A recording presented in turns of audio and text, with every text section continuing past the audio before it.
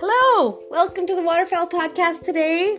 I am thrilled to be getting some insight into the North because it's somewhere I've never been, and I can have a bucket list, but I sort of usually just go visit my family on holiday instead of somewhere I maybe haven't been yet. It's been a while since I got to go somewhere I haven't been yet.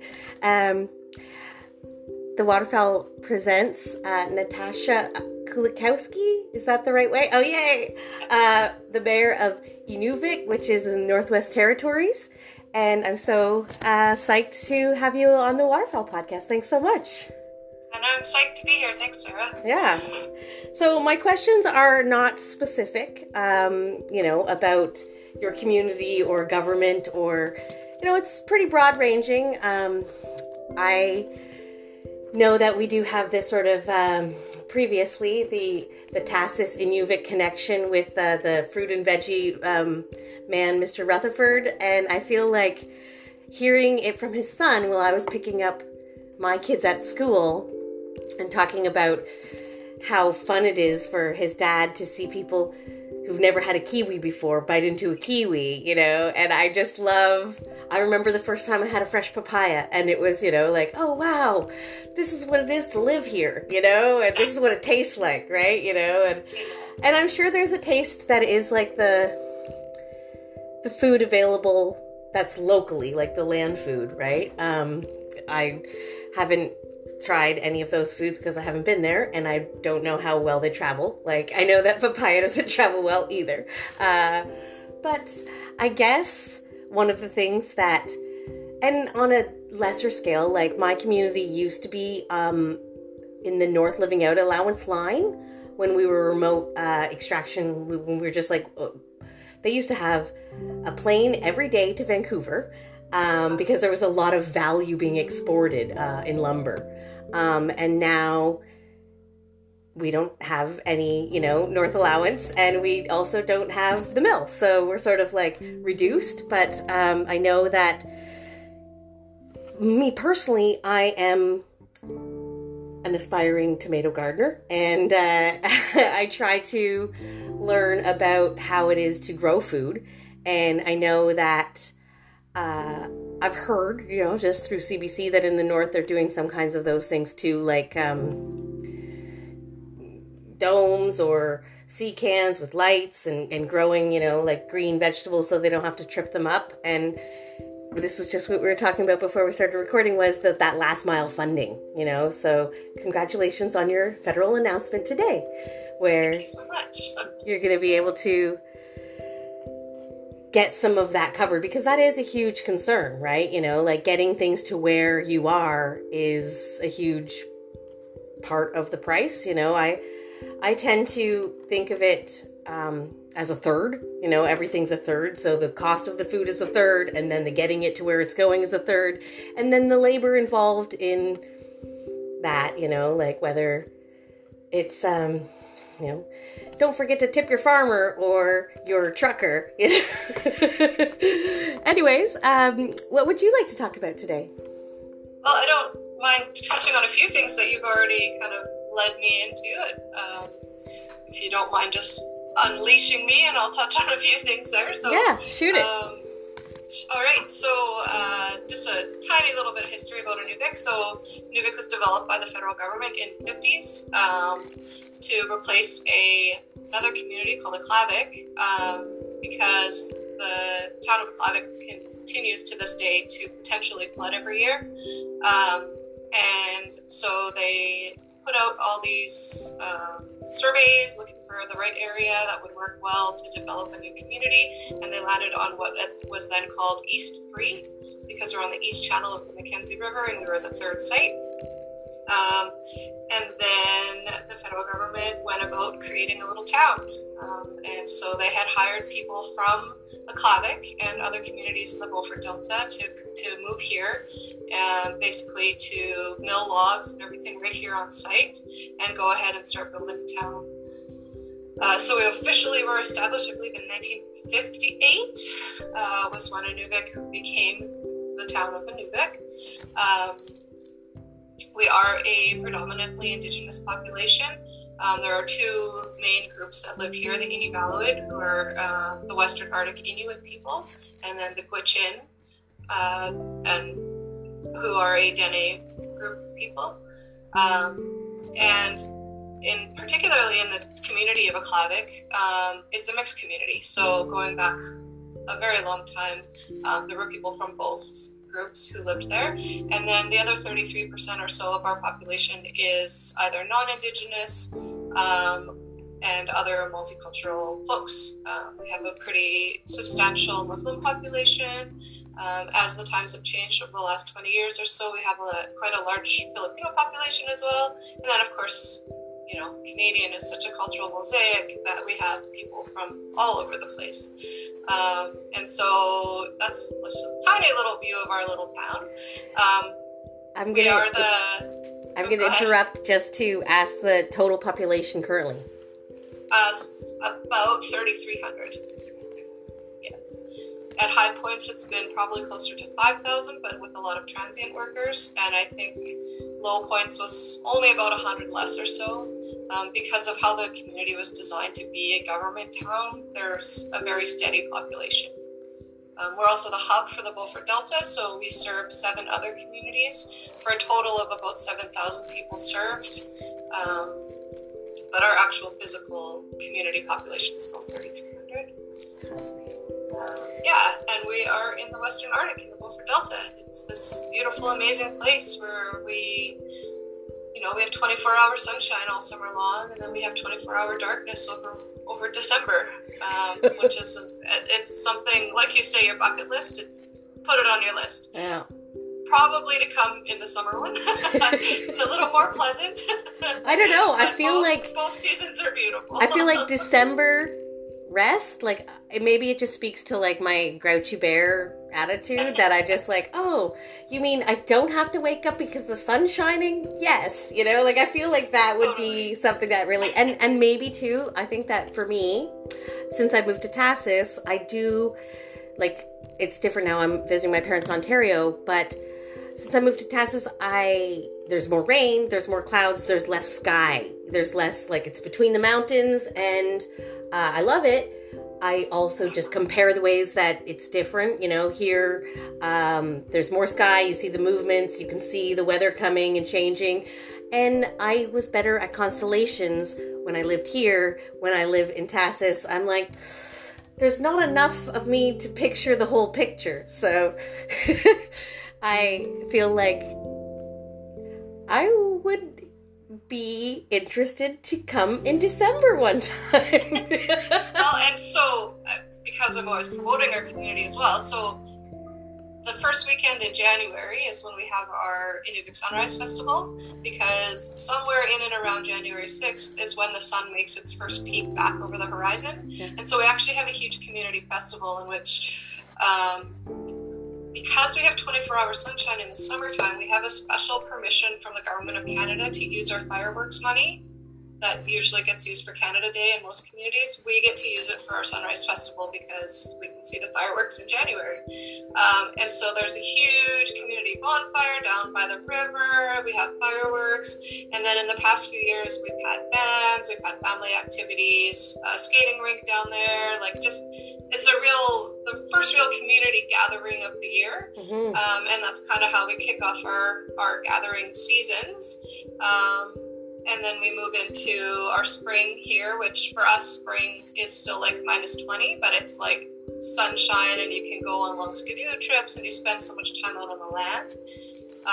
While in other places, that's like full on winter still, but we consider it spring. Yeah, it's starting to subside, right? Exactly. Yeah. And the days are long and the sun is out and it's just amazing to be outside. And since you mentioned the skies, I mean, we live in a delta, so there's lots of water around us, but not a lot of high hills or anything. So you can see the sky for great distances. Yeah. As far as your eye can see. Exactly. Yeah. Oh, that sounds amazing. Oh, and the whole gathering season, that's really, we in Tassis don't do our fireworks on Canada Day either, because of fire risk. So we do it in the rainy season in the fall at Halloween. And, Nice. you know, for other communities, Halloween doesn't mean fireworks.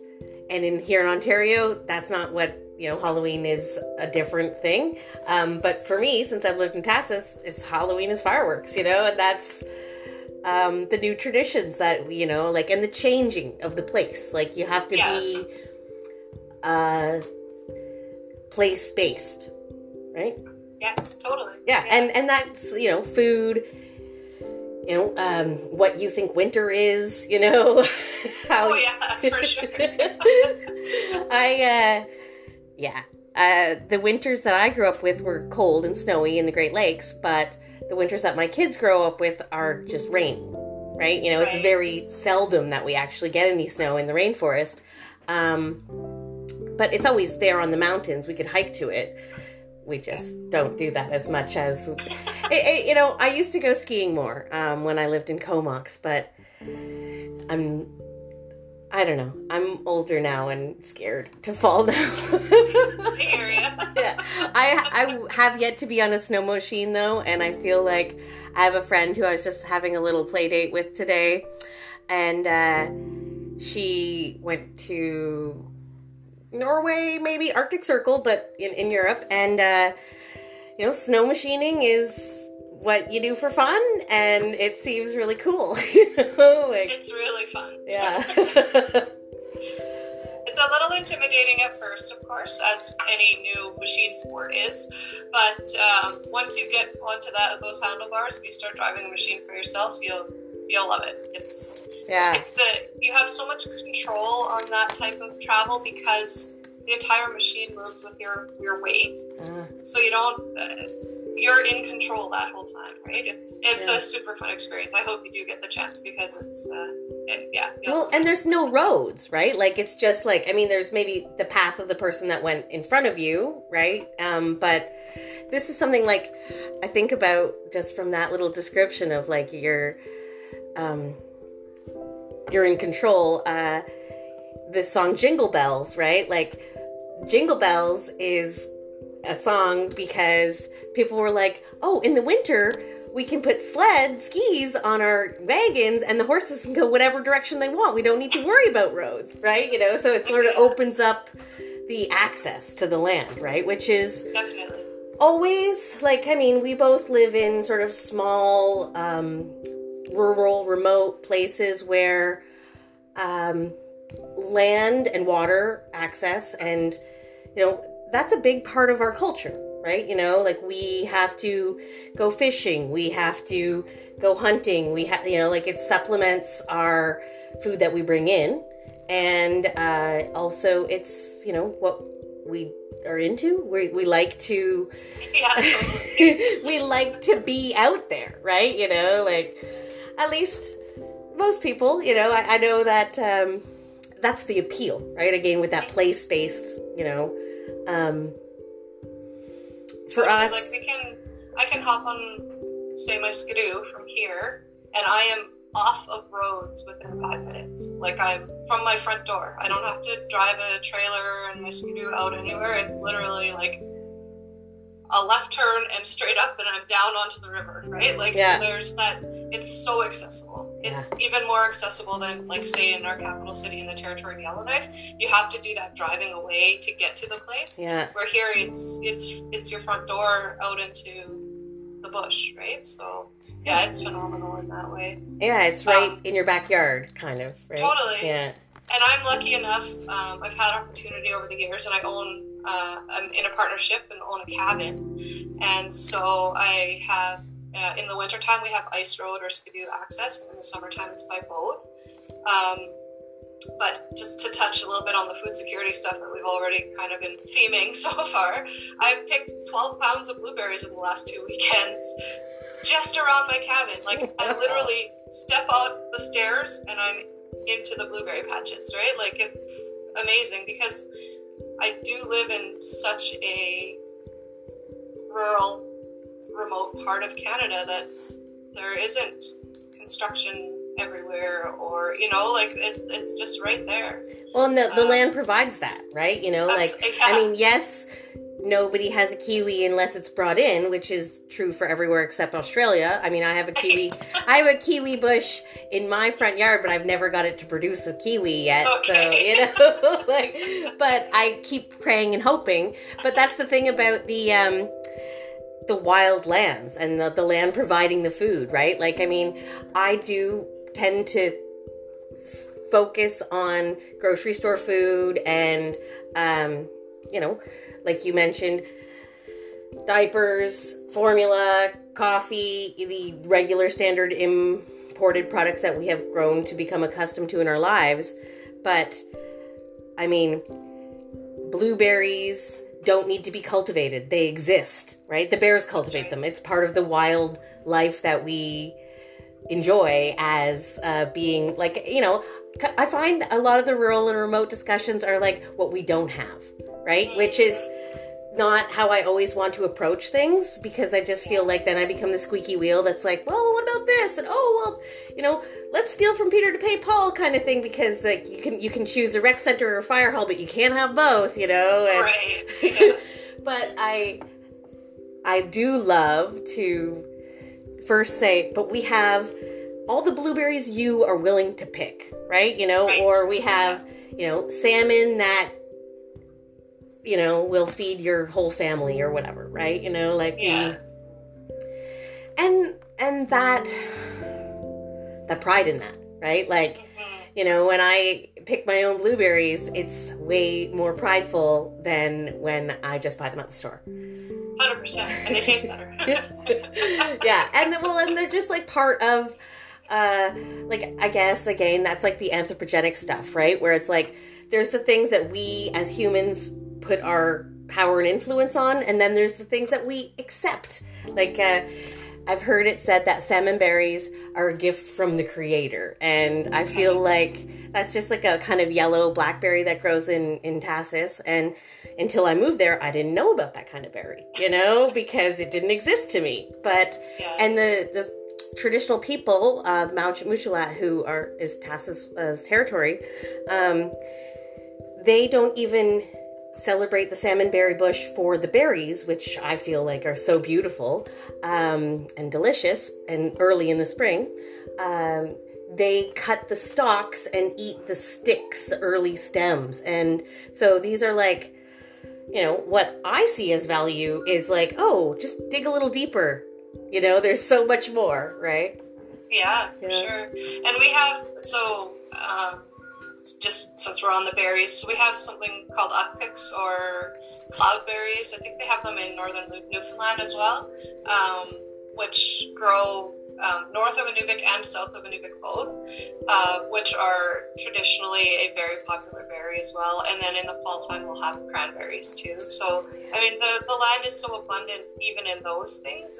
It's like you say, it's just phenomenal to see those things. And then certainly fishing in the area is big. We have caribou and moose. And so subsistence hunting is still a reality in our area. And then also in July of every year, the Indigenous people go and they hunt beluga whales as well. And so when you're asking about like a particular specialty of the area or whatever, Muktuk is definitely one that you want to try when you're in the Beaufort Delta. And that is the whale blubber of the beluga whale. Yeah. It's a delicacy to some. It's a staple to the Indigenous folks of the area.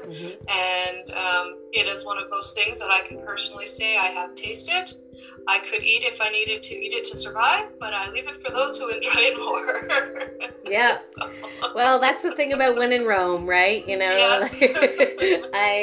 I'm sure there's some things on the Roman menu that I would pass on, but I do want to try everything. I remember, this is sort of like a whole nother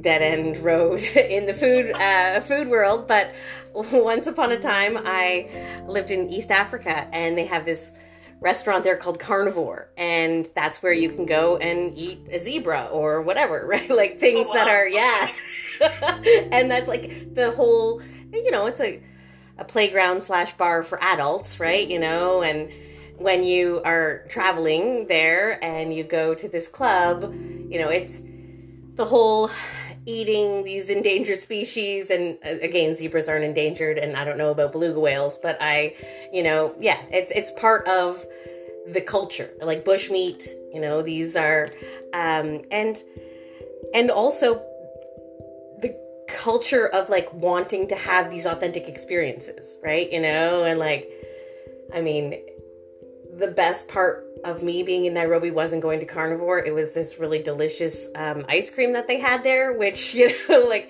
I guess maybe that speaks to like some Italian influences that have been there in the past, kind of thing. Yeah, gelato, and just like the good graze of the cattle, because there definitely is like the people the Kenyan people, you know, cattle is a currency, just like in India. You know, it's right. Yeah, it's very valuable, and I think that's like the same way that beluga would be, or, you know, in my area, salmon. You know, like they would trade, you know, salmon and ooligan oil and berries and oil, and, you know, like other things too that weren't food things, that were like, oh, well, you have the kind of mineral that I like for my face, like to make makeup, like for pretty, right? You know, Right. Like there'd be like trading, you know, sort of essential things for non-essential things, but like the joys are the essential parts, right? Definitely, yeah. So food can be, you know, I think a lot about how being at the end of the road, or in your case, you know, a boat ride or a plane ride, can be challenging for bringing food in the last mile, and getting those like dollars to pay for the petrol to bring the food to the places where it's going to be eaten.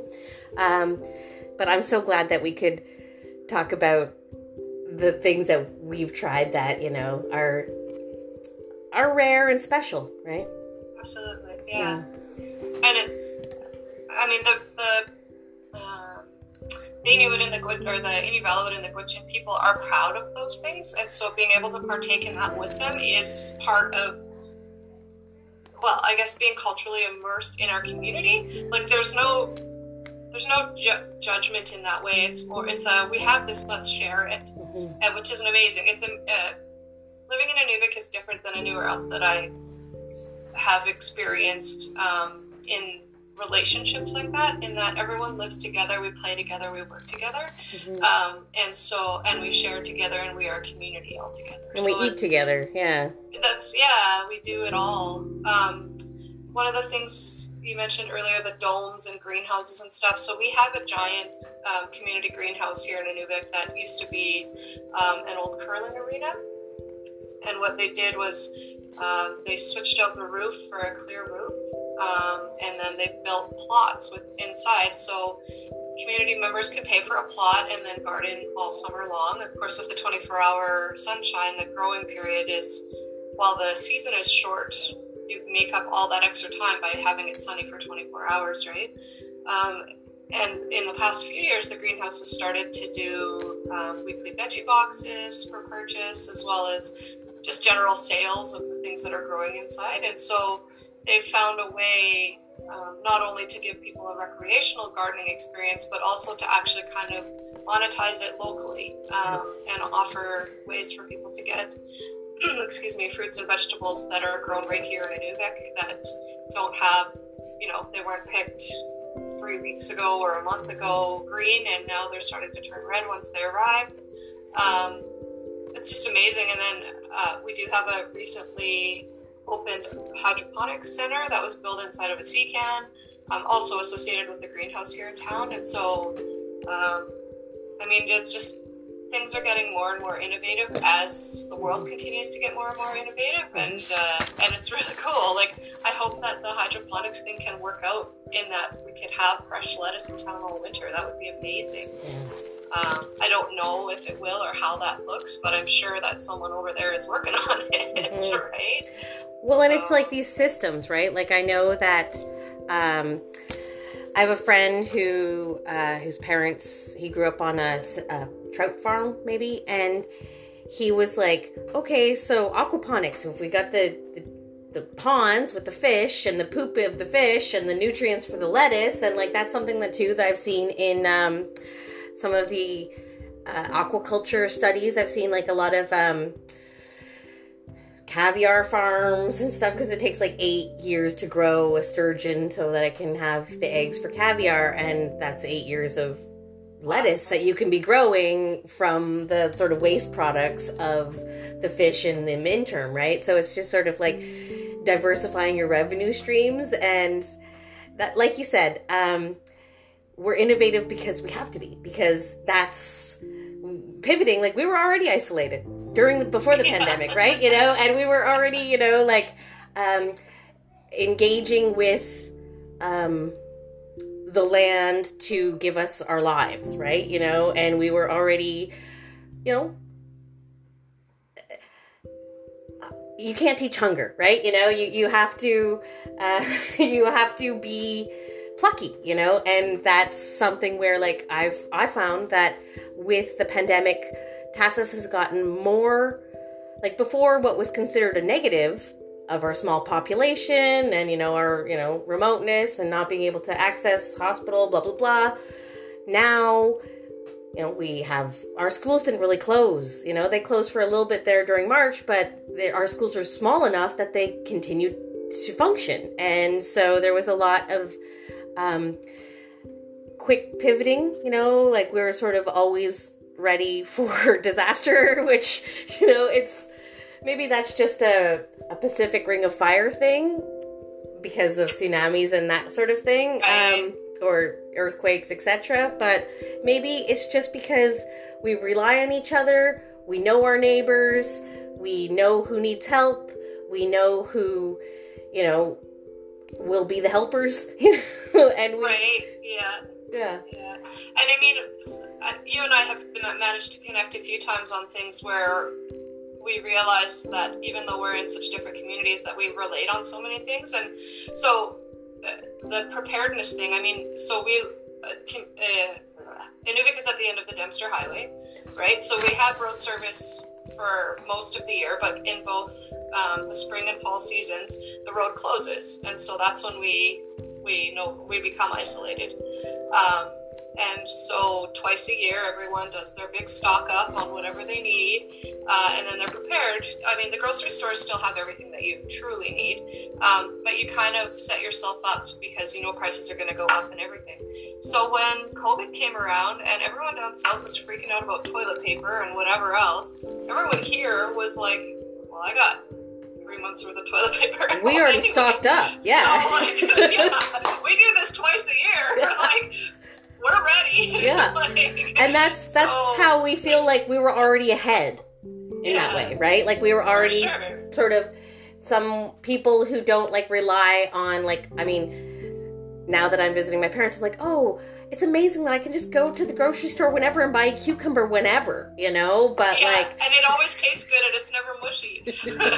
Well, and living in Tahsis, you know, like, we would maybe buy groceries every 3 weeks. And so the first week you get cucumbers, the second week you get carrots, and the third week you get canned food, right? You know, right. And then you resupply again, you know, or you just like, and this is like a thing too, where we're going to sort of move away from food and onto some climate stuff, because that's mainly where we've met each other before in these Zoom climate groups and stuff, is the ways that, like, when our power goes out for whatever reason, wind, you know, sometimes it's industrial, you know, so it kind of does it to ourselves, but everyone's really concerned about their freezers holding, right? And I know that, you know, there's a lot of remote communities who sort of rely on the sort of diesel backups. And like recently, the industry forgot to retract the boom pole and pulled down the hydro lines. And so people in our community who have like breathing apparatus weren't able to breathe at night with their machines because they didn't have electricity. And like, you know, things happen, but because we are prepared for that, that means like I went to an environment meeting on a 1950s generator that is in the municipal hall. There was no power in the building. There was no lights, but my computer had battery and the generator made the internet work. So I was able, but it seems so ironic to me, right? It seems so like, well, I'm so glad that this diesel generator is here so that I could participate, so that I could talk about how ironic it is. Right. Totally. And we still run, so like the power in Inuvik is operated by the NTPC, the Northwest Territories Power Corporation. And we still run on generators, mostly supplied by either liquid natural gas or liquefied propane, and with diesel backup. For about 20 years, it was on a natural gas supply that was local, but that supply is watered out. And so we are still on limited supply for heating homes, but at the actual Power Corp, they're doing the alternatives at this point.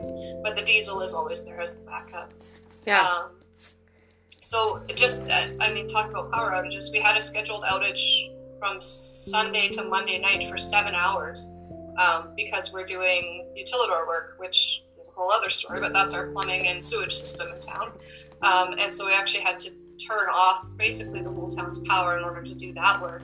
And you're right, a lot of people were freaking out because they're like, oh everything's going to melt. And, it's also an opportunity to educate people that if you leave your freezer door closed, even for 7 hours, everything will be fine. Well, right? Just don't go opening it every 5 minutes. Everything about what we do as politicians, I feel like, is public education. And maybe that's just me, that's my artist showing where I'm just like I don't get it. Well, yeah.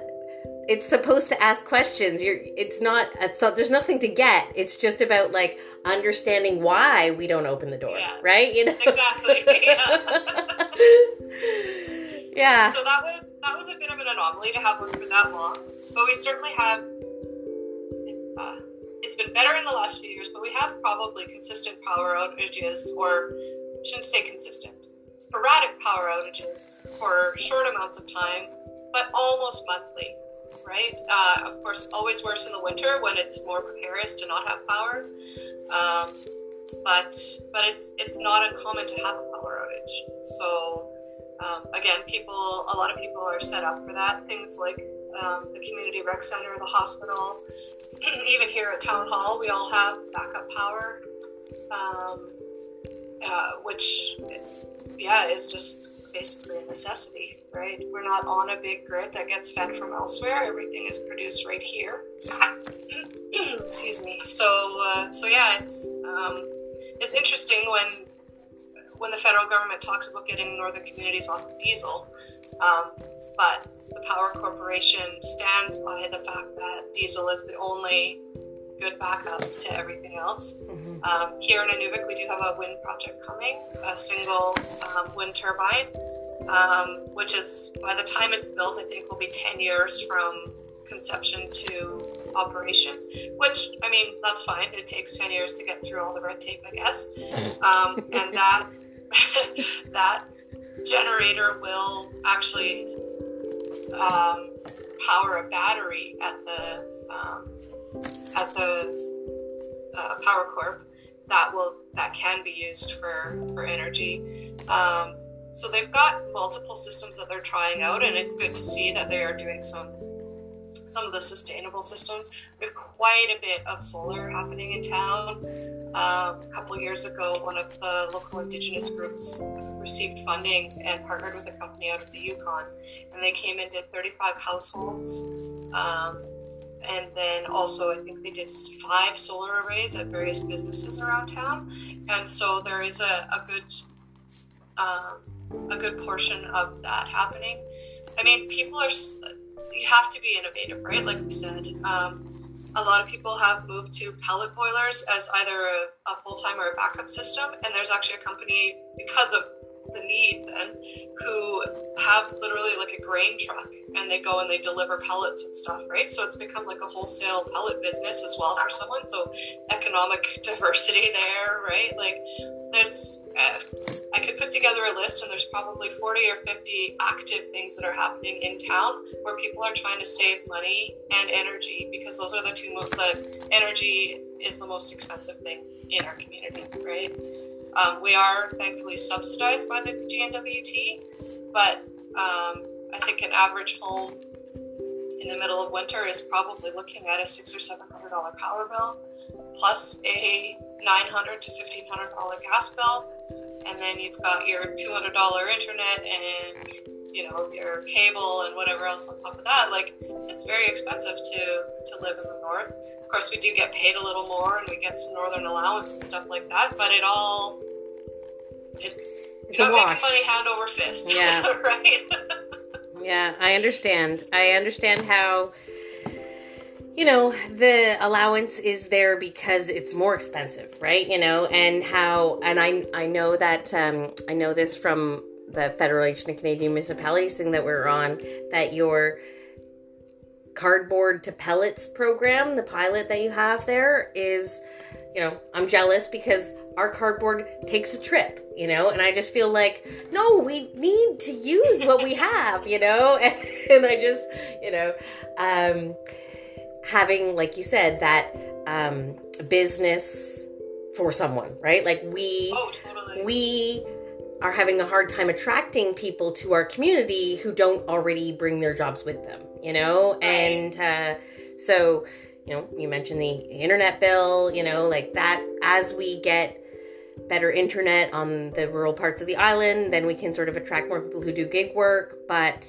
And like I worked from home before the pandemic, but now I work from home more, and I also see how that's like, there's it's always a hierarchy of needs, right? So if you have food and water, then you'll worry about heat and shelter. And if you have those things, then you can worry about jobs and internet and childcare and right. Culture, like that always seems to be the very basis of what we try to do with each other, for each other, and I guess I just feel like having our waste resources hubbed creates, like, we can't get someone to their medical treatment, but we are sure giving a nice ride to the cardboard, right? Right, yeah. Well, and see, here, right now, the cardboard doesn't even go for a ride. It just goes in the landfill. So there's, because the next closest city is Whitehorse, right? And that's a 16-hour drive. So there's no hauling thing. Like, there is a little bit of back hauling, but not for stuff like that. And so the cardboard to pellet, I know that it interests you a lot, and it's still in the pilot project stage. My understanding is it has moved forward a little bit in that they were able to do all the testing just pre-pandemic, and they've, I believe, received a bunch of that testing back. And so what they're looking at now is that the potential is there. There is a local private partnership that is probably going to take it on, and what it would be is industrial burn pellets, not household, but that's still substituting somewhere else, right? So that would be amazing. Well, and it's sort of creating something out of nothing, right? Absolutely. Yeah. And like, we have the Aurora Research Center here, which is a part of Aurora College, and so it's through ARI, or the Aurora Research Institute, that the pellet project actually happened. So it's also someone's education and project, and whether, I don't know if it's a master's student or what it is, but it's their education project as well. So that's really cool. When you mentioned internet, I just wanted to touch on, so another amazing innovative industry that we have here in Inuvik is the ground satellite stations, which there's two of them. There's the Inuvik Satellite Station Facility, which is owned by the Government of Canada. And then there's the Canadian Satellite Ground Station Inuvik. Sorry, they're both acronyms. And that's privately owned. And so these are places with those giant, like, 13-meter satellite dishes that take information from satellites, polar orbiting satellites, and then transfer it down south. So because the companies who do this type of work were looking at bringing this work to Inuvik because we're perfectly situated on the planet to receive information, the call came up from industry to government, including the municipal government, to advocate for a fiber line so that they could do the data transfer in a way that was feasible, because what was happening is they were downloading the information, putting it on a stick or a Tera drive or whatever, and literally like mailing it down south.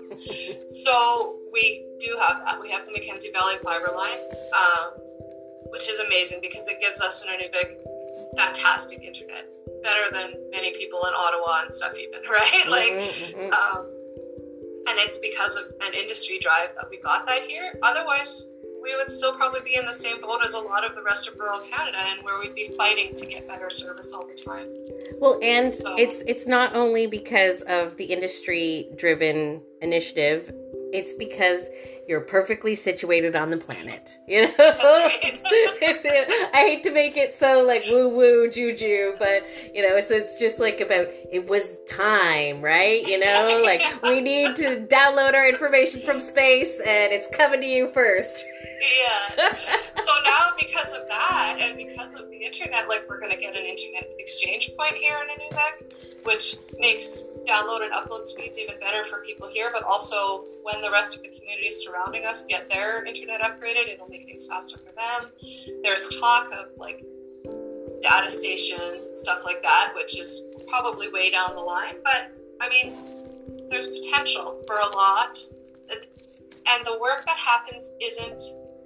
How do you say it? It's not as invasive as, say, oil and gas. It ain't extractive, right? You know, and I mean, there's 25, 26 satellites out there right now between the two sites, and the bush grows all around them.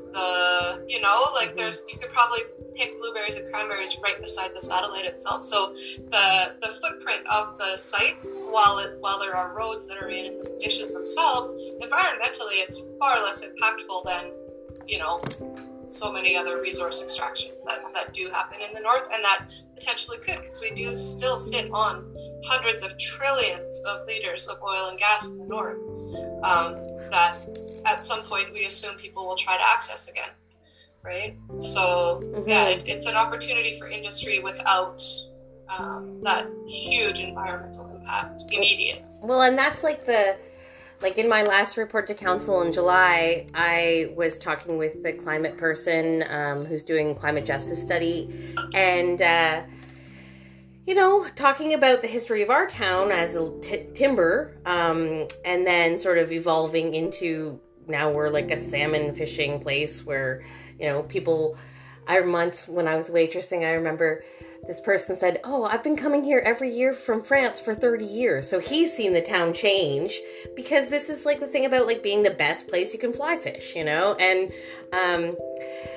And so my sort of takeaway was like, yes, timber, trees, yeah, lumber, yes, fish, salmon, tourism, yeah, you know, and you were mentioning the machine sports, right? You know, and I'm part of this group that's the Unity Trail, so we're trying to get a quad trail built to the next village over, and it's been 30 years in the making, so we've been we want a connecting road, you know, so we're like, yeah, quad trail, whatever, like, we just want to be able to not have a dead end and have a loop, you know, but right. it's now they're like, oh, you're not approved, it's too steep. We're like, okay, back to the drawing board, another $100,000 to, you know, route this, and it's been disappointing for me, but because I'm the secretary treasurer of the society, I'm the one fielding the interest, who people are like emailing me or Facebook messaging me, and they're like, oh, when is the trail going to be complete? And I'm like, any minute now, you know? And like, we want your tourism, you know, because from like my point of view, fishing tourism is great, but quad trail tourism isn't extractive, you know, and right. And we have that, like we do have salmon enhancement projects that we do But, you know, there's sort of the wild farmed equation, and we want to be food secure, but we want to also value that wild land, because just like you said, the blueberries taste better, right? You know, it wasn't picked 3 weeks ago, and then, you know, there's a lot of spillage with the transporting of stuff. And 100%. Yeah. The other thing we run into in our grocery stores here, and it's like we do have a climate action group from the high school, and so when Greta Thunberg took up her initial Fridays for Future, they were quite active, and because I'm in the position I'm in, I was able to facilitate a meeting between the students and the two grocery store managers to kind of, so they could ask their questions right to where they're coming from. Because we have a big issue here. I actually made an Instagram post a couple weeks ago. Like, I bought $160 worth of vegetables, and I got to use one reusable bag, and that was for the 3 avocados I bought. Everything else either comes in plastic or is wrapped in plastic. And so how do you, as an individual, private homeowner, whatever, how do you try to reduce your waste in any kind of way when you simply can't buy anything that doesn't come in garbage? Like, and it's a part of it, I understand. It takes an additional 7 to 10 days to get groceries here from down south. But there's got to be somewhere in the system that works to make it better. Or do the big, I don't know, does Big Veggie need to like look at using compostable plastics? Or like, you know, what are the ways that the market can work with helping people to reduce? Because it's not, we do whatever we can and we can't change it, right? Like, it's very frustrating to, well, it's a non-choice, have no choice. Yeah, it's not really a choice, because you don't want to not have food, right? You know, but you also, you know, like, it's to and this is something that in Europe they're doing more of, where like the companies that create like the plastic manufacturing need to be the ones sort of in charge of recycling, and also with like right to repair legislation that is a lot more popular in Europe, where they don't have as much raw land to landfill, and they don't have as much resources to extract because it's already been extracted 500 years ago. And, you know, so there's it's hard to change the minds, right? You know, so, you know, all old habits die hard. And I know that for me, it was like when I became a parent, I was like, oh, I thought I would never use disposable diapers, but my quality of life is sort of like, it was a negotiation, right, with myself. And I've always been pretty interested in, I don't know, climate or environmental things, because I just feel like there's the baseline, you know, and if we can't live on the land, then we can't live in our houses either, you know. And so I know that we just had a compost pilot, so that we could try to reduce some of our waste to landfill, but it was deemed unsuccessful, because in order for it to be successful, we needed to have all community buy-in, and having people rely on their own cars to bring their own compost to the sea can, and to open the sea can door and to dump it in, and then to turn the thing and to measure it and put the pellets in. And it was just like independent onus, right? You know, like this is what you're sort of talking about too, where it's like, I want to do the right thing, but you're not making it easy for me. Yeah, for sure. Yeah, and then like when I go down south, and I always say down south because to me anything lower than the 60th parallel is south, right? Yeah. So like my folks live in Edmonton, so that's usually my down south. Yep. But like when I walk into a grocery store down there, and the entire produce section is just like the naked vegetables, I'm like a little dancing ballet woman through the aisles, like, with my own reusable bags that I carry with me even when I'm traveling, because I refuse to use plastic that I don't have to. Yeah. Right? And then like the one that always sticks out in my mind is going to the mushrooms, and there's loose mushrooms. And they can go in a paper bag, right? That's right. Yeah, amazing. Loose mushrooms, amazing.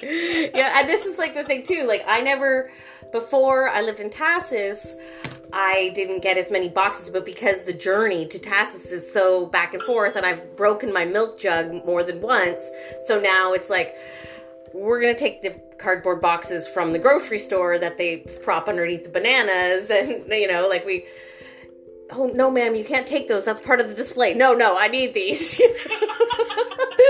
See, that's one thing the grocery stores here do, actually, at both of them, is they ask you bag or box, and they keep a stack of boxes for people to use all the time. Yeah. And quite a few years ago, the government of the Northwest Territories put in a plastic bag fee.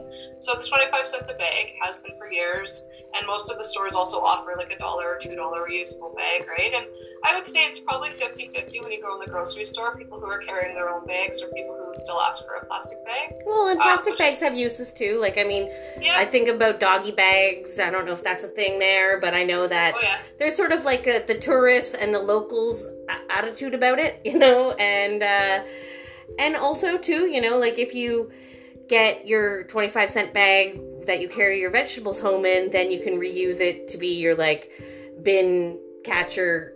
So you don't buy the Glad bags, you know, or whatever, right? You know, like I guess that's just me always trying to find, well, this is something that I don't want anymore. What can I do with it? That's right. Oh yeah, like so mushrooms, because here you have to buy mushrooms in a little plastic container that's wrapped in saran wrap. Mm-hmm. So I have all these mushroom containers everywhere, right? Like, so I was like literally saying, like, what am I ever going to do with these? And then this weekend at the cabin, did a oil change and whatever on our wood splitter, and what did I use to contain all the oil? Yeah. Mushroom container. I have a lot of those. Let's use that.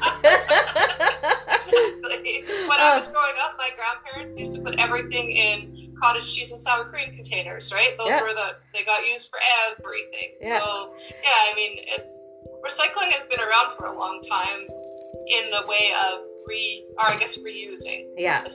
Well, and that's like coming to the thrift of things, right? Like where it's not about having an industry to take it away for you, right? Like how the recycling industry is currently, you know? Like, I mean, it's more of like, I'll keep this around here for later. I've heard about the Yellowknife dump for that, where like people go and they're like, oh, well, this is the boot. This is where you put your boots when you're done with them, and someone else will take them, you know? And I just feel like, I'm a sucker for those sort of like stories where one man's trash is another man's treasure, and where we can like find value in those things that we think have no value, right? Because that's, you know, like, it's not just the mushrooms in the container that has value, it's also having somewhere to put your oil change oil, right? You know, that's right.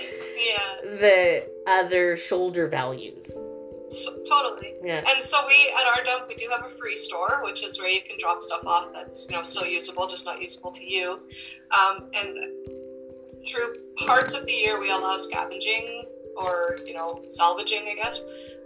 But in the high summer months, which is when it would be most popular, is also bear season. So often, like this year and last year both, we had to put a stop to it because of the dangers to human life, basically. Mm-hmm. Right? Yeah, we have grizzly bears, so... Mm-hmm. Yeah, they get mad.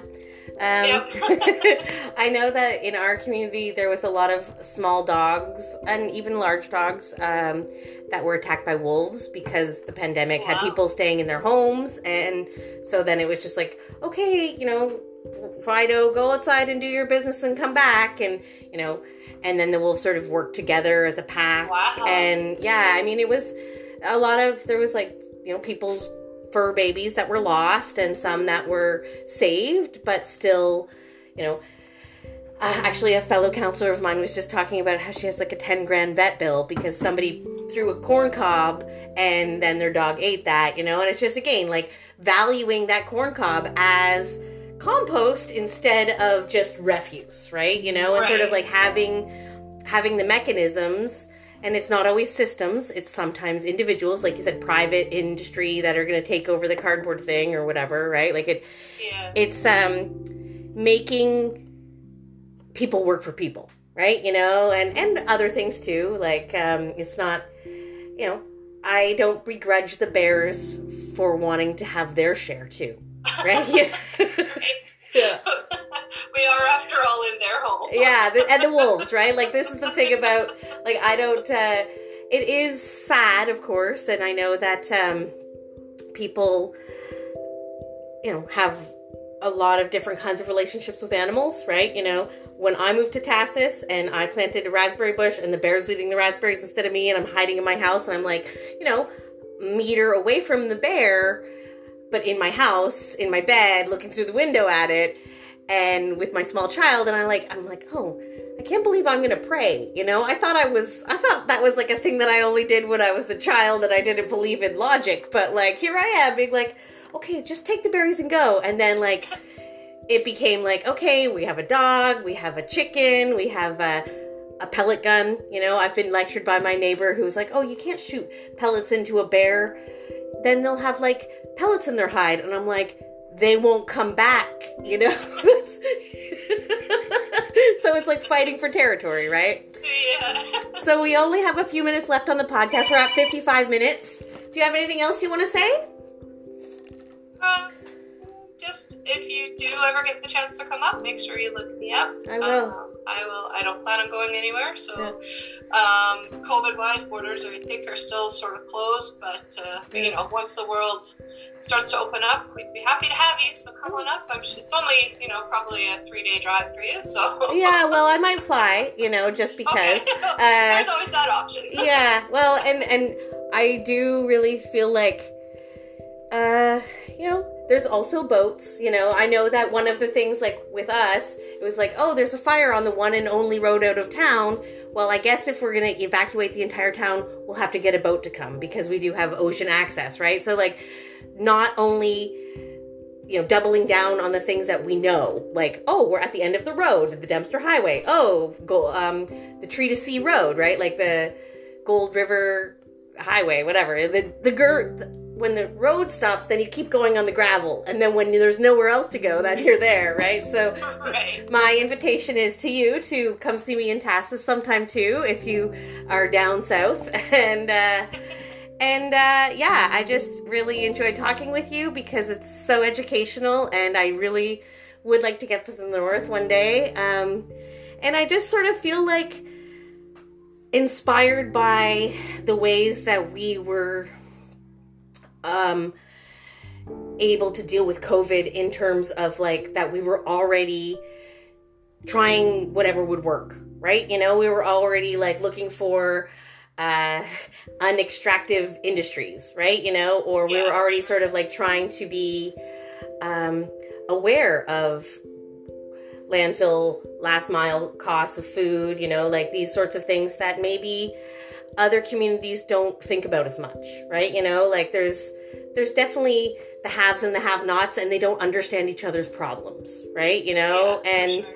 But the other people who are maybe in like the same remote mindset do understand, and it's sort of just like meeting people where they're at. And I know that with the small community work that I've been doing, because that's why I sort of started this podcast, was just to understand what other small communities are doing and what is sort of what we have the capacity for, and how we can, like spend every dollar 3 times, right? Like by moving it into our communities and helping us thrive, right? Because that's, I don't know, I find it so interesting that it's like a community that the federal government made,